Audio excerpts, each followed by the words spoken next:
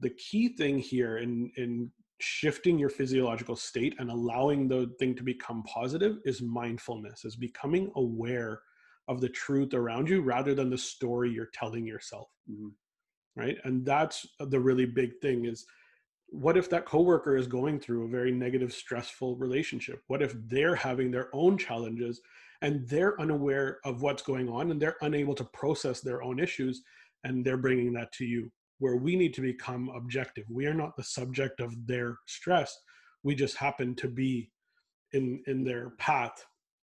So this is where we can create positive associations and shift that by physiologically just taking a moment, taking a breath being the key to vagus activation, and being able to shift our state into that positive parasympathetic rest, digest, recovery state, so we can create that positive emotion. And what happens when we do that is we actually send the blood flow, rather than going to the hindbrain, the back of the brain, we actually send blood flow to the forebrain, right into the prefrontal cortex. And that's where we make our logical decisions.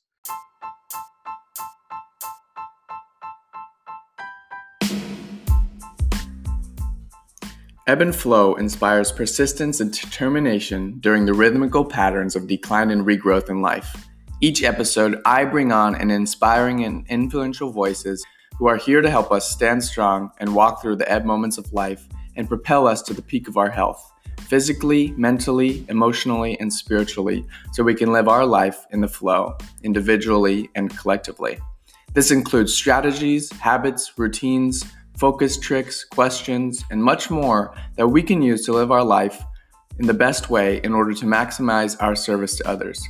Thanks for joining me today. I hope you're as excited for the Ebb and Flow podcast as I am, but to make sure you don't miss any episodes, subscribe now on any stream, check out YouTube, or visit solomonezra.com to learn more.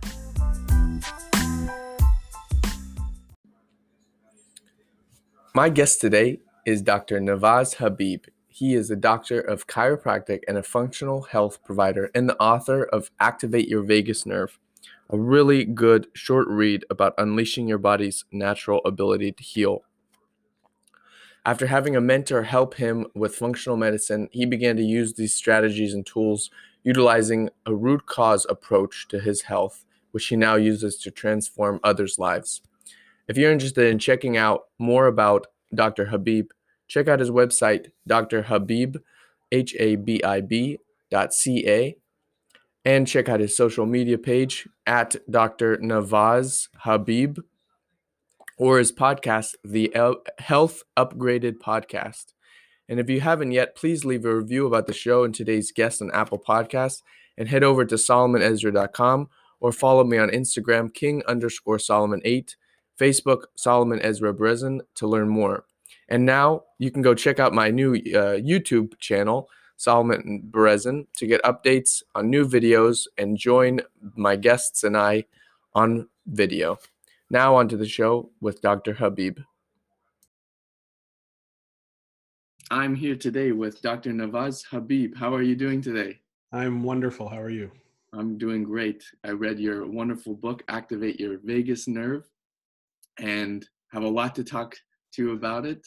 But first, I'd love to hear a little bit of a background, with education and how you got into health and especially holistic methods, and we'll dive into more about the vagus nerve. Absolutely. It's a great question. Most people that are in this industry have their own journey, and I'm no exception here. So when I was in chiropractic college, and that's where I started my health and wellness kind of journey, I was actually significantly unhealthy at that time. I weighed 250 pounds, high blood pressure, high blood sugar, borderline diabetes, 5'6" frame. It just didn't fit. And this was in my 20s. I was definitely going down a negative path while at school learning about health and how to be healthy. And obviously was not able to implement a lot of those same tasks or same tools for myself. And eventually got to a point where I said, this is ridiculous. I'm actually hurting myself. And at that time I said to myself, I don't want my future children to have the same challenges, the same struggles that I'm having. I don't want them to go through those health issues. Mm-hmm. So I want to figure out a way to fix my own health issues because my genetics are going to get passed on. What I need to change now is my environment to make sure that the environment that my kids are exposed to does not allow them to go down that same path. So fast forward a little bit, tried some weight loss techniques, figured out that nothing really was working, couldn't really hold the weight off, and thought that it was all about weight at the beginning. And then I realized when I was introduced to the idea of functional medicine by my mentor and really good friend, Sachin Patel, who showed me that there is a better way and that it's about becoming healthy and living well and changing your biochemistry and understanding the stressors that your body is under. And to be able to change the environment then changed the expression of my genes, and thus I was able to eliminate about 75 pounds of weight. I was able to normalize and optimize my blood pressure, blood sugar, no more health challenges that I was struggling with in my 20s, and now reaching up close to 40, feeling significantly better. So that's really the journey that I took into becoming a functional health consultant and working with clients that are having similar struggles to me. And I realized what was going wrong in my health. I did the right testing. I figured out where the challenges were, and I was able to make those changes. Awesome. Well, thank you. And from one who also changed his health habits and all the different people and fortunate people I've gotten to interview, there does seem to be a common thread in that there's some instance that causes us to make a decision to grow from it. So one, thank you for that and leading a life of service. One of the cool things you mentioned that stuck out for me that I'll tie into now moving to your book is that you said at first you really wanted to, because our genes pass on, make a better environment for like your kids and then all that. And what you really kind of begin when you, with your mentor Sachin Patel, and begin to make the real different changes, the real environment that changed was the internal environment, the environment around the genes. And that's what I love about, different new sciences like epigenetics.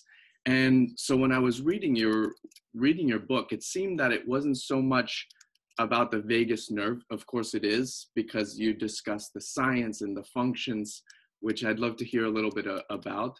But the more and more I read about it and compare it with my different, or connect the dots with different education I'd read with the meditations and other practices from doctors, it really, and you even had a quote, Sachin Patel said, it was a very nice, he took the familiar quote or saying, where you place your attention is where you place your energy. And he kind of moved it into more of a health, where you place your, what was it? Your essentially where your blood goes, or where your thoughts go, where your blood flows. Yeah, exactly. So how are you using, so now I'd love to open up and to give the different listeners an idea of the vagus nerve. What is the vagus nerve? What's the most important to know about it right now? Because of course somebody can pick up your book to find more about it. Its functions, and then most importantly that I'm curious about is how are you using the vagus nerve as kind of the tangible, like the physical thing to represent all the holistic struggles that we all kind of experience? Yeah, it's a great question. Essentially, the way that the vagus nerve functions and the way that we think about it really goes down to its physical structure. And for me, that was the most important factor of the vagus nerve. So the vagus nerve is called vagus, root worded from vague, meaning wandering. It literally goes everywhere. And that in itself is extremely uncommon. There's no other nerve that splits as often, that goes as long, that goes to so many different organs and has so many varying functions. And so you almost have to think of it like, is it really doing a single thing, or is it just interconnected with so many different organs? So I'll just give your listeners a bit of a breakdown. The vagus nerve is our 10th cranial nerve. We have 12 pairs of cranial nerves. It's commonly referred to as the vagus nerve, but really there's two. There's one on each side of our body, and they come out from the brainstem. The importance of the vagus nerve is not lost on us. And this is because when we look at the actual course, or the way that it courses through our body, it initially begins coursing through an area called the carotid sheath in our neck, literally beside the two most important blood vessels for blood flow to our brain. So that for our brain to function, we need our carotid artery to bring blood to the brain. We need our jugular veins to bring the blood away from the brain. And in that same sheath is the vagus nerve. So it just goes to show from a physical structure perspective how closely tied it is to health and to function. As we go further down through the into the chest, into the thorax, the vagus nerve then starts splitting up into a few more branches. It sends some branches to the muscles at the back of the throat, some branches to the airways, essentially. It sends some branches to the heart and to the lungs. And this is important because it actually does control, excuse me, the slowing of our heart rate. When the vagus nerve is activated, when we are under a rest, digest, and recovery state, we are in that parasympathetic state. Our heart rate actually starts to come down into a recovery zone. So actually checking your heart rate is a really good way to note whether you're in a more parasympathetic state or if your body is more stressed. Just as a simple tool that most of us have these wearable devices, and we're able to manage or measure that specifically. We're also going to get information to the lungs. Are we in a calm state? Are we breathing with our diaphragm? Are we doing the right type of deep breathing? Or are we breathing with our traps and our upper back muscles, the accessory muscles, and in a more shallow breathing state when we're more under stress? So we're actually getting that feedback to the brain through the vagus nerve as well. It then continues to course down through the diaphragm. It actually pierces the muscle and goes down into our abdomen. And it literally attaches to every single organ within the abdomen: stomach, small intestine, large intestine, gallbladder, liver, spleen, kidneys, you name it. Essentially, every organ has some interconnection with the vagus nerve. And the importance of that is not lost on me, because essentially what it's trying to say is it's the thermostat figuring out what is going on inside those organs. We know the importance of the gut. We know the importance of the gut microbiome. We know the importance of liver function with regards to the 500 some odd functions that the liver itself has. When any one of those organs, when any one of those areas is not functioning optimally, that data is sent up to the brain through the vagus nerve.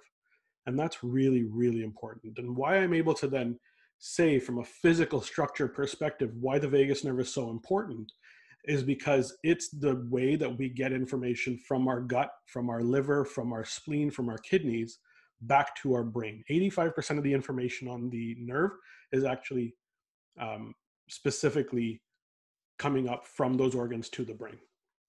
That's what you call in the book, or what the scientific term is, afferent nerves? Afferent nerves, yes, afferent. And efferent means it goes from the brain to... Efferent is from the brain to other areas, yes. So out of curiosity, why the title Activate the Vagus Nerve? Because yeah, go ahead. Yeah, no, that's a great question. And the title partially was publishers saying, let's go with a simple title, but also was because a lot of us are living under chronic stress. Mm-hmm. A lot of us are living in an area where we're not able to recover very well. And what tends to happen when we're under that chronic stress is we're actually limiting our ability to function under a recovery, parasympathetic, vagus activated state. Mm. And so, yes, we're never really ever going to shut off the vagus nerve, but we truly want to make sure that we have control of it and be able to move it into a more activated state more often. We should truly be in a parasympathetic, vagus activated state about 80% of the time, 80 to 85% of the time, where most of us are spending about 50, 60% on the opposite side in that stressed, chronic, sympathetic zone. So diving into in holistic, what really inspired me to get into health is, I was making a transition from business, and I played college basketball, and I loved the zone that you would get into. What led me to kind of go into health was I didn't just want to study like the nutrition or the fitness, but really how everything is interconnected. And that's what I love about the vagus nerve, because it really seems to show based on its functions. And there's different physiological functions, but one of the ones that stuck out to me is how you talk about how it allows us to create um, memories, but not specifically just memories, but allowing us to create greater memories and associations with the world around you and those important to you, which also dives into how you're saying a lot of us have been or still do live in a lot of stress because of the perception or the association of what's really going on around us. And the vagus nerve really, man, I can see how you kind of were passionate and got into it, because it's like validation, almost like how the information from your gut, like what you eat, does lead to how you're thinking. How your brain is taking the information from the food because of the information relayed from the vagus nerve, and then that is directly correlating with your perception. So it's definitely very, very cool. Another thing I'd love to have you talk a little bit more about is, you brought up an interesting question. I don't remember the exact words, so help me out here, please. How we are learning when we're lifting or our muscles. Are we really, and your question was, are we really training the muscles or training the nerve to send a signal to the muscle? Could you talk a little bit about that? I feel like that goes very well with really more like epigenetics and how our flow controls the function. Absolutely. Two great questions. So I'll dive first into the idea of memories. I love it. So our ability to produce memories is very strongly linked to the emotional and physiological state that we are in. From a physiological state perspective, we're looking specifically, are we in a more sympathetic, chronic stressed, fight or flight type of state more often, or are we in that parasympathetic rest, digest, recovery state? And the ability to create memories is tied strongly to our ability to sense and our emotions that we have accordingly. So we have essentially a lens through which we see the world. This is essentially our mindset. This is our perception, our personal perspective. What we need to look at is, depending on the type of state that we are generally living in, we're going to associate certain emotions. When we're in a negative, stressed state, we're going to create a negative emotional pattern that's going to then trigger a memory of sadness or of loss, of stress, right? Where our ability to truly create positive memories and positive emotions is linked to being in that rest, digest, recovery state. And we tend to be, when we're in that rest, digest, recovery state, we tend to be more mindful, more aware of what our senses are bringing in. Our senses of taste, smell, touch, sight, and hearing, right? That all the things that we can hear. And when we're in a stress state, generally we're not being mindful of our external environment. And so in order to truly create a positive memory of the truth that's happening around us, we need to become aware and have full mindfulness of what's going on around us. That can't happen in a sympathetic activated state. It has to happen in a vagus parasympathetic state. That's where a lot of this biochemistry then leads to. If we look at the neurotransmitters, the actual patterns of production of memories internally. We can't do it when we're under stress. We're not sending blood flow to that area. We're sending blood flow to the hindbrain, worried about living in the moment and surviving the moment. Is that because all of our attention is focused on like what the cause of a perceived threat is. Yeah, absolutely. Because at that time, we're focused on survival. We're focused on So getting it's like through. it's kind of like a benefit, physiological benefit. Like if an animal perceives a threat, it wants to use all of the body's available resources to get safe. To stay safe, exactly. Fight or flight, right? Is Yeah. either we attack what's stressing us or we get away from it. And it's all about survival at that time. And so yeah, we feel the emotion, we feel the negative intensity. For some people, it's a very positive stressor. But if we're in that state chronically for too long, too many hours a day, that's where it can create these problems and create negative emotions and not give you the ability to properly produce memories. And that's why we have so many skewed memories. So diving into now the vagus nerve and your oh, I guess I can say it's kind of like the language or like we said earlier, tangible area in which you're helping show clients and different readers and listeners for your podcast, um, where different mindset or perhaps limited associated memories may manifest on. Um, what's a benefit of attending or looking at the physiological things you can do first, as opposed to, well, I mean, they really go well in combination with, but as opposed to really diving straight at um, the person's associations with a certain or perception of the world, like to help them bring awareness to maybe they're every time they're at work around a certain coworker, it's triggering them to be in a state of stress. Yeah. We tend to have specific emotional triggers based on patterns that we've created over time. And these patterns can either be very negative and stressful. It's again based on that Yeah. mindset and that perspective that we have.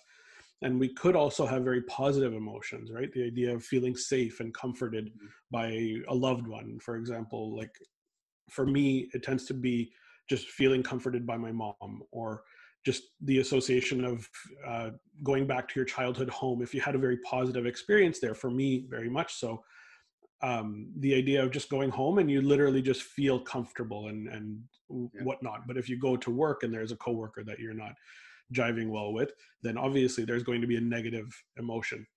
The key thing here in shifting your physiological state and allowing the thing to become positive is mindfulness, is becoming aware of the truth around you rather than the story you're telling yourself. Mm-hmm. Right. And that's the really big thing is, what if that coworker is going through a very negative, stressful relationship? What if they're having their own challenges and they're unaware of what's going on and they're unable to process their own issues, and they're bringing that to you? Where we need to become objective. We are not the subject of their stress. We just happen to be in their path. So this is where we can create positive associations and shift that by physiologically just taking a moment, taking a breath being the key to vagus activation, and being able to shift our state into that positive parasympathetic rest, digest, recovery state, so we can create that positive emotion. And what happens when we do that is we actually send the blood flow, rather than going to the hindbrain, the back of the brain, we actually send blood flow to the forebrain, right into the prefrontal cortex. And that's where we make our logical decisions. When we are unable to send blood flow to that frontal cortex, prefrontal cortex, we don't make good decisions. We tend to make more emotional or more rigid decisions. And so when we're in that sympathetic state, we're not thinking clearly. And so we create negative emotions and we allow the emotions to take over the situation rather than the actual objective truth. When we're in that parasympathetic vagus state, the blood flow comes to the front. We're very clear, we're very logical, we're understanding. We've taken that deep breath and shifted our physiology so that we can now create a positive association and understand that it's not about us, and we can shift away from it. It's interesting because a lot of us think that we're thinking consciously, and but but it's really still run by emotions. Yeah. What kind of um, meditation and mindfulness are you recommending to your clients and different readers and listeners? I know you mentioned it a little bit in the book, but I'd also love to hear what you are practicing. Yeah, absolutely. I'm not a proponent of a single type. I think there's so much variety and so much variation, and people need to figure out where they're at and what works for them individually. So, for me personally, what works quite well is being in nature, spending some time outdoors, getting some fresh air, whether that's going for a walk by myself, whether that's driving my car as fast as I'm possibly legally allowed to, or going for a bike ride. Right. So this summer, I spent a lot of time actually on my bike. Obviously, with the lockdowns and everything going on, you Yeah. want to try to get as much physical activity as possible. And so I went on a lot of bike rides early in the morning, get out, get some fresh air. And that for me was a very meditative experience. I Mm-hmm. wasn't overly straining myself. I wasn't pushing myself to go faster and faster. I was just taking my time, and I knew that it was either 43 to 46 minutes for me to get to my destination, sit down. Funny enough, it was with my father-in-law, so we would sit down, have some coffee, maybe a couple of friends would join us, and then it was 43 to 45 minutes back as well. And that for me was a very meditative, calming experience because I was able to connect with myself. I was able to connect with nature. I was able to do this right beside the lake here in Toronto. So I was able to drive or ride right by there and just feel the calmness and always have that reminder to uh, take a breath and to be calm. And anytime any stressful situation came up, as we know, this year has been a whole lot of stress. We've been able to then, I was able to luckily shift my physiology and say, no, I was able to go biking. I was able to learn all of these things. And it was a practice of gratitude and being able to bring that in. So for some people, it can include physical activity. For some people, a very strong meditation, Mm-hmm. as we know it from what it's called, or from the practices that have been there, where they're sitting there and om or listening to a guided meditation or whatnot, can be very, very beneficial as well. So essentially, any time where you can pull yourself out of being the subject of an issue and going into that objective state and Yeah. focusing on your breath and focusing on getting away from the stressfulness of outside, that would be what I would call an effective tool to get into that meditative calming uh, state. And generally, like I'll talk to people about different ways to activate their vagus nerve, different breathing tools that they can use, cold showers, and all of the other stuff that we'll, I'm sure, talk about very soon. Yeah. But the idea is find out where you're at, figure out when you feel most calm. What are you doing? What are those challenges that you tend to be able to overcome more easily when you're in that positive state? And I like to make sure that I meet people where they're at. Awesome. I think you hit the nail on the head when you mentioned, and it ties in what you mentioned earlier about really kind of the autonomic nervous system and the vagus nerve seems to be activated when we are out of our own way. And I'm a big proponent and practicer of meditation, and find, like you mentioned earlier, when you're in your stress state, your attention is really focused on the cause, the thing that caused you to feel in danger. And so with the practice of the meditation or the different mindful practices, even with the exercises, like you mentioned, it really helps, focus more divergently, which allows you to get out of your conscious brain, because that also, when we're like, I read and I learned that if we're thinking and analyzing within the conscious, like our neocortex, it's only making the brain worse. Yeah. So I've found that the meditation really helps with kind of getting beyond yourself and allowing the body to go in more of this vitalistic health method, and allowing it to heal itself. Yeah, no question about it. I just realized we actually forgot to speak a little bit about the neuroplasticity and the idea of training the nerve rather than the muscle. I'd want to quickly go back there and make sure I answer that. So when we are born, we have no specific neural network that's been built to be strong, right? So our hands are as good as our feet. Neither are working really effectively. We don't have dexterity with our fingers. We don't have micro control over everything that we're doing in our fingers nor in our toes. Over the years, we train ourselves to be able to pick up a pencil or write with these things or be able to type with our fingers, but not with our toes.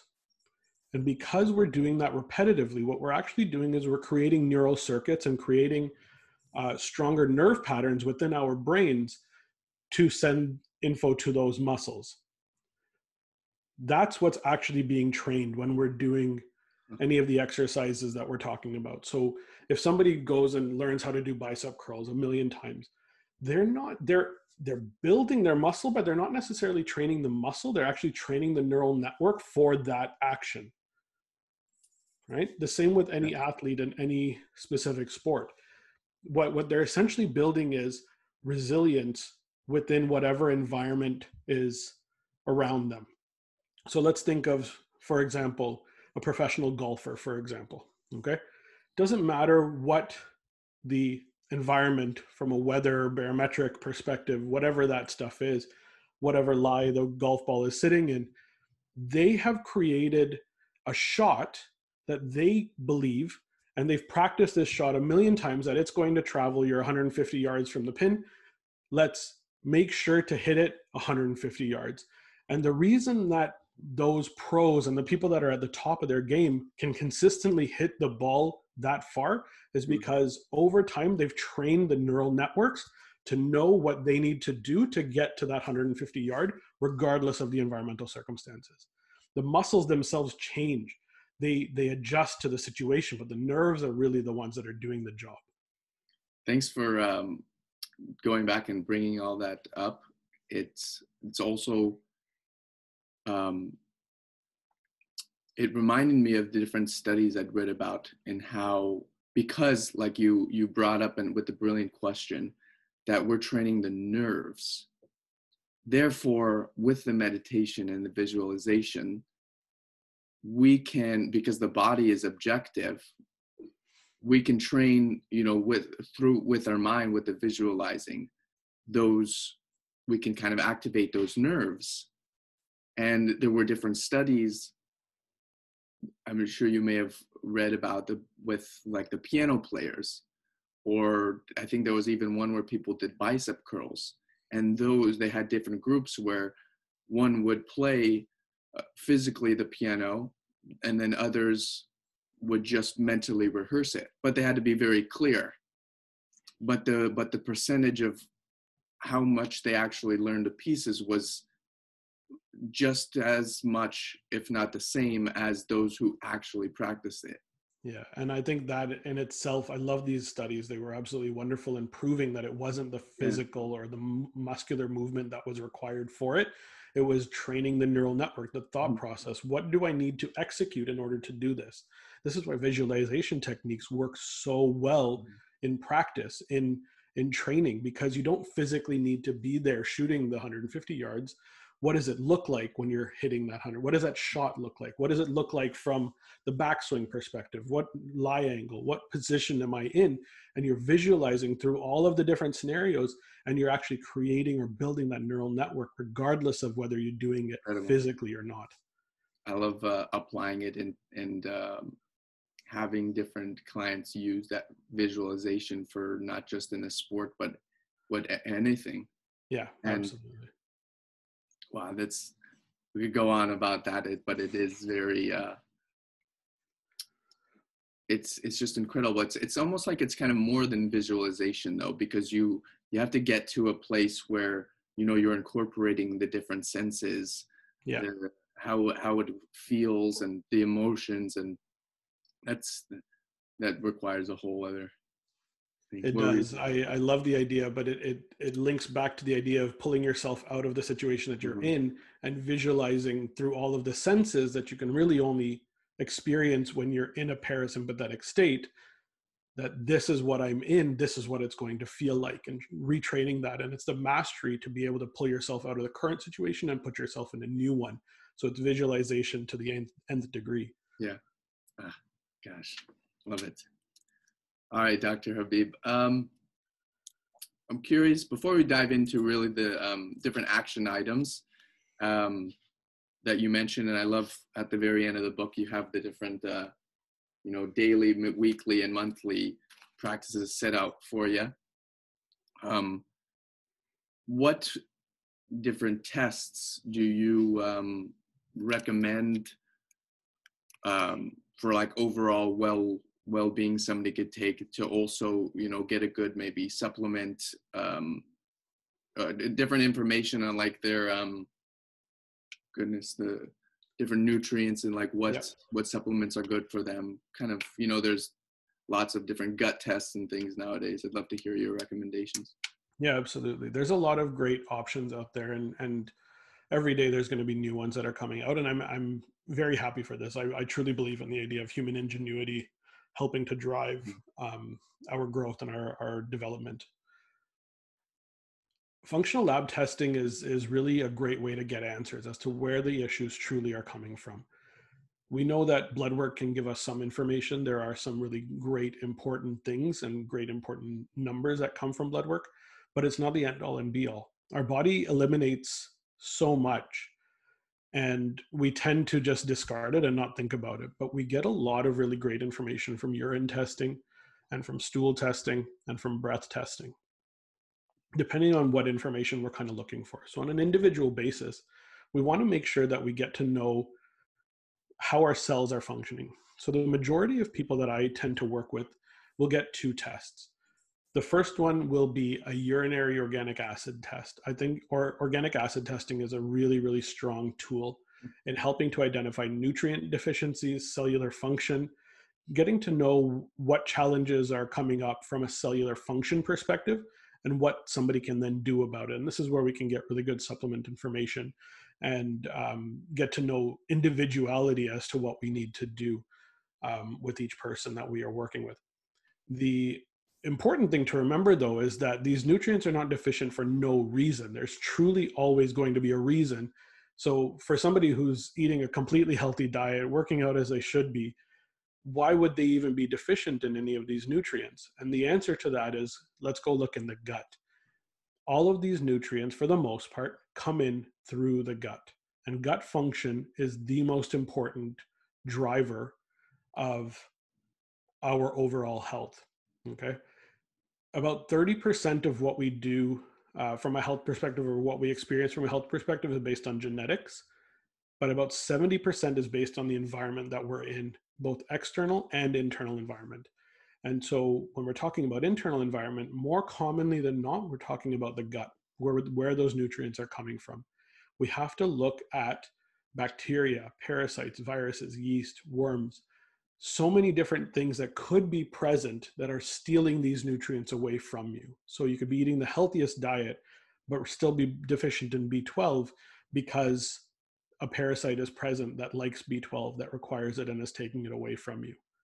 Or you could be experiencing bloating or gut health challenges because you have overgrowth commensal bacteria. And those bacteria are creating negative challenges and bloating because they're not in the right place. They're not in the large intestine. They've moved into the small intestine. So getting to know the gut really truly is the most important place. From a retail perspective, things like Viome are a great test.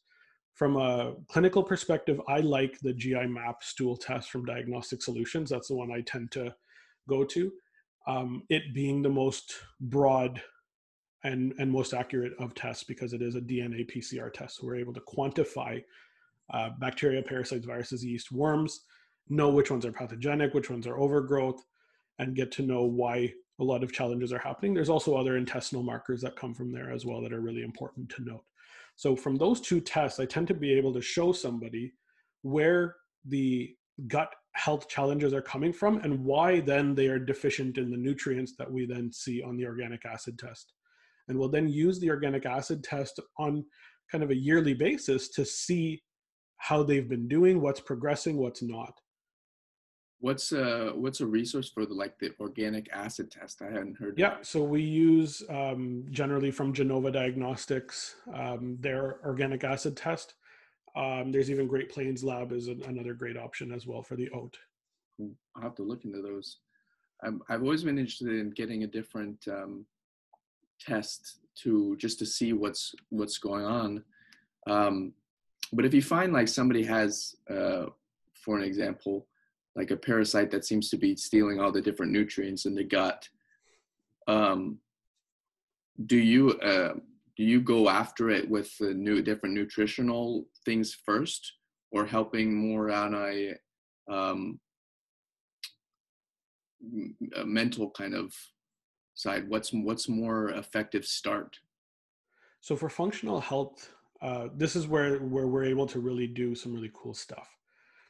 What essentially functional medicine, functional health, functional wellness is actually being able to look at getting the data of what's going on using new technology, new testing, new research and science, but be able to back it up with old traditional Chinese medicine, Ayurvedic therapies and remedies that have been there for thousands and thousands of years that we're now realizing have worked better than probably any medication ever could.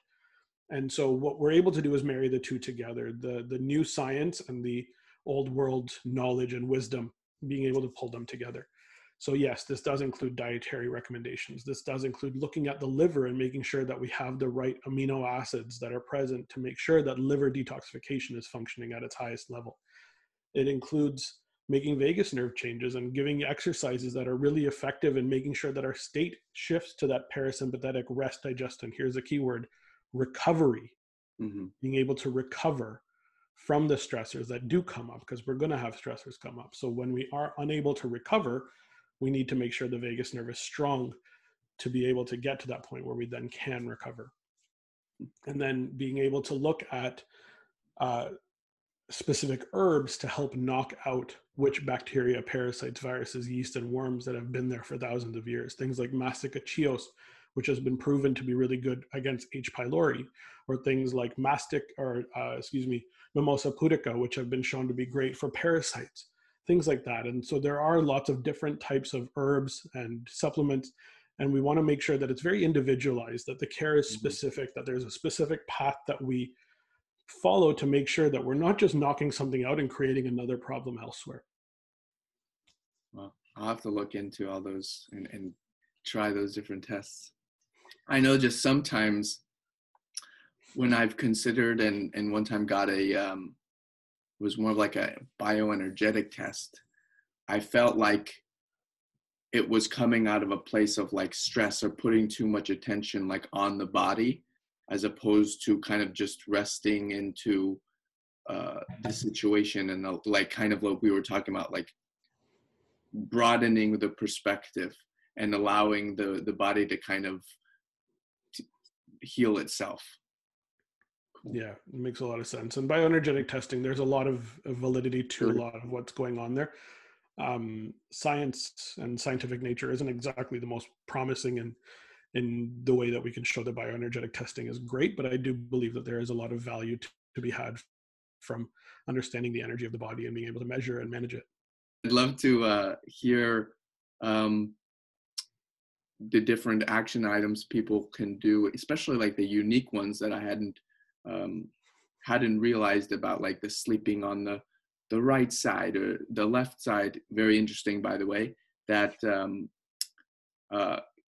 I'm Jewish and we have the Torah, and apparently one of the ancient teachings was that you sleep on your left side at the beginning of the night and then you roll over somehow to the right side by the end of the night. So I just love kind of correlating those connections. But that one and like the gargling and the humming, please, it's all very cool. For sure. It comes down to knowing and understanding how vagus nerve is coursing again. And where we can actually create a change in our physiology based on activating that nerve specifically. So, like I said, there were certain branches of the vagus nerve that go to the muscles of the throat, Mm-hmm. muscles of the larynx, the pharynx, and making sure that the airways stay open, patent, able to allow us to breathe. And there's other branches. There's one specific branch that goes, it's the auricular branch of vagus that goes to skin of the ear. Those two areas tend to be very overlooked. We don't generally think of those as vagus nerve innervation areas, but that's where we can have really positive effects. If you ever have watched in Hindu culture, when you're meditating, there's a very specific tool that they use where they are using the word Om, right? And the humming that occurs when Om is being said. What's happening is we're actually activating the vagus nerve to stimulate vibration in the muscles here around the vocal cords. The reason I have any pitch or tone in my voice, the ability to go really, really high or really, really low, is because of vagus nerve function. Wow. It's actually telling the laryngeal muscles how much tension to put on the vocal cords, allowing them to stretch or not, allowing them to release tension accordingly. So that allows for pitch in our voice. When we're saying Om, we're creating a very strong vibration inside there. It's really cool because we're looking at old world wisdom and showing that in research, our HRV, our marker of vagus nerve function, heart rate variability, increases when we do these things. So it's showing how effective those old world wisdoms were. That's awesome. And it's cool learning all that and hearing from you, and also reading the different science behind it, and how science is really the language that's explaining all of this and bringing us all together. It's I didn't know that about the Om, and how it's the what is it, the resonate of the universe. Yeah. And in Hebrew we have the word shalom, you know, and I found very it very strongly connected. Yes. Yeah, and I found it very cool. I don't think it was my own kind of insight, or but I read in a book, and how you have the Om is, like you were saying, it's the resonance of the universe, and it's a very kind of like creating a kind of calm, peaceful sound. And then on the sh part, the sh is like the chaotic kind of, you know, everything's moving around, the like what's the scratchy kind of thing. But what's beautiful, I love about, I guided a friend through a meditation once using the shalom as the word, and it means peace, it means tranquility. It puts those together. So I feel like that goes very well also with this older our older wisdom with this new age kind of science. That sounds awesome. It's almost like the shift from stress to calm through shalom. I really love that. Yeah. So what are a couple of the actions? And then I know you have another call coming up. So please also with doing that, share where people can learn more about you and your Energy Boost Challenge, I think you have, and picking up your book. Yeah, so a couple more exercises that we can go through, really simple things. Deep breathing is number one, for sure. Understanding your current breath pattern. So I'm doing this for those who are listening. I'm doing this standing up. I make sure that I do all of my calls anytime I'm on video with somebody. Every time I'm doing a podcast interview or working with a patient, I'm standing. And the reason for that is I'm showing up. I'm here. I'm present with you. But it also forces me to get into a postural situation where I can breathe more effectively. And breathing effectively means not using the accessory breathing muscles of our chest and upper back. So what I have patients do is I have them put one hand on their chest, one hand on their belly, and then take a deep breath in. I feel like I actually am lifting my shoulders quite a bit. And more commonly than not, that's exactly what will happen. I'll hear that the top hand is the one that's moving, that the chest is expanding rather than the belly. We should, when we're breathing in, have expansion or movement of our bottom hand, the hand that's on our belly, and we should not really have much movement at all in our upper hand. Okay, very On the little chest or the on shoulder? the chest. So Oh, the chest itself should not be expanding when we're breathing in too much. Okay, the shoulders may follow, or the shoulders will cause movement to occur, but it tends to be when with a deep breath, it tends to be the chest that expands more. And what we're looking for is movement at the bottom of the lungs and more diaphragmatic movement. So more of the belly movement is actually a sign of vagus nerve activation and diaphragmatic breathing at the lower lobes of the lung. Another really great book to read about that, by the way, is called Breath. I forget the gentleman's name who James wrote it. Nestor. Pretty neat. That's it. Yeah, James Nestor's book. That's Have right. you read, sorry to jump in really quick, but I have one by Anders Olsen called Conscious Breath or I Breathing. have not read it. No, unfortunately. He has this I'll look into device that I use. It's called a relaxator, and it restricts the flow. He also, your book was the second time I heard about sleep tape. Yeah. But he has this device that restricts the flow. So when you're like going on a walk, you breathe in through the nose, and then when you exhale with the mouth, it's like a restricted, longer. Yeah, So and that's actually vagus activating as well. So a really great way is when we're doing that breathing pattern, now we want to get to the next level. We focus on doing a breath that is, let's say, for example, and the numbers can vary, but it's a 1-to-2 ratio. 1 inhale for every 2 exhale. So let's say we're doing 4 seconds of inhalation, hold for 2 seconds, and then a breath out very slowly through pursed lips, 8 seconds.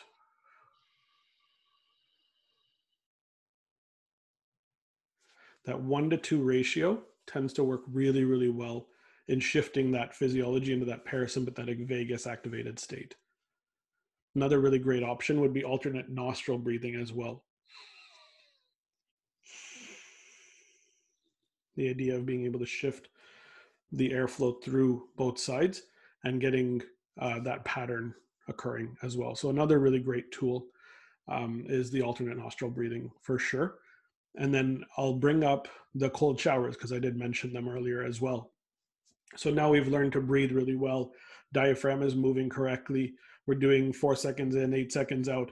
Now, how do we train the nerve, the vagus nerve, to be able to do this under stress? Well, let's say, for example, bicep curls. You can do them at 5 pounds and you go to 10 pounds, 15 pounds, 20 pounds. Increase the stress level because you want to increase the muscle girth. Of course, you want to increase the muscle strength, but you're creating that neural network that's stronger. In order to create the stress with vagus nerve exercises, we need to put ourselves in a stressful scenario that we can control and still focus on that optimal breathing pattern. So a cold shower is exactly that, or even taking a dip in a cold pool, for example, same idea. What you're trying to do is create a circumstance where your body is not comfortable. It's under stress. And so a cold shower is wonderful, especially after you jump off your Peloton or your bike or whatever you're on. The idea is to help bring everything down, and you train your body to be able to do that. So you throw some cold water on an area of your body that tends to be a little bit more sensitive. For me, it's the back of my neck. I remember doing it this morning. It was not comfortable today. Turn that water down as cold as you possibly can and let it hit you. And what you do is you're going to take a moment where you get into this sympathetic, activated, stressed state. And your goal is to be able to shift yourself out of it and go back to that diaphragmatic breathing pattern that's going to be really effective down the road. Cool. All right. And then for anyone who's in Texas like me, where the shower is anything but cold, even on the coldest, see if you can jump in a pool. A pool or an ice bath would be a great idea as well. Absolutely. So those are great ways to activate the vagus nerve. And I've gone over about 20 to 25 different ones in the book itself, with daily, monthly, and weekly practices that you can all very easily do. And the vast majority of these cost $0 to do. So they're very, very simple tools that anyone can implement in their life. So in regards to finding out more about me, following a little bit more along with my work, I tend to be a little bit more active on Instagram. You can look me up, Dr. Nawaz Habib, on Instagram. You can learn more about what we do with our clients at healthupgraded.com. And you can listen to my podcast as well, the Health Upgrade Podcast, available on all the podcast channels. Put some links. Exactly. Nawaz, it's been incredible and a lot of fun. And thank you for all your work. It's a pleasure to be introduced and to open this conversation. It's my absolute pleasure. Thank you for the honor of inviting me. Awesome. Take care.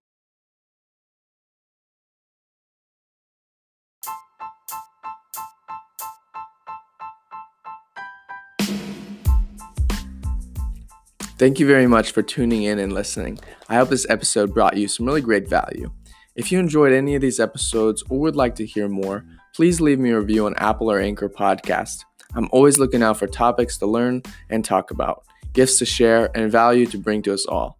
For more updates, please check out solomonezra.com. That's SOLOMONEZRA. That's where you can also sign up for newsletters, read about blogs, and hear my different podcasts. Take care.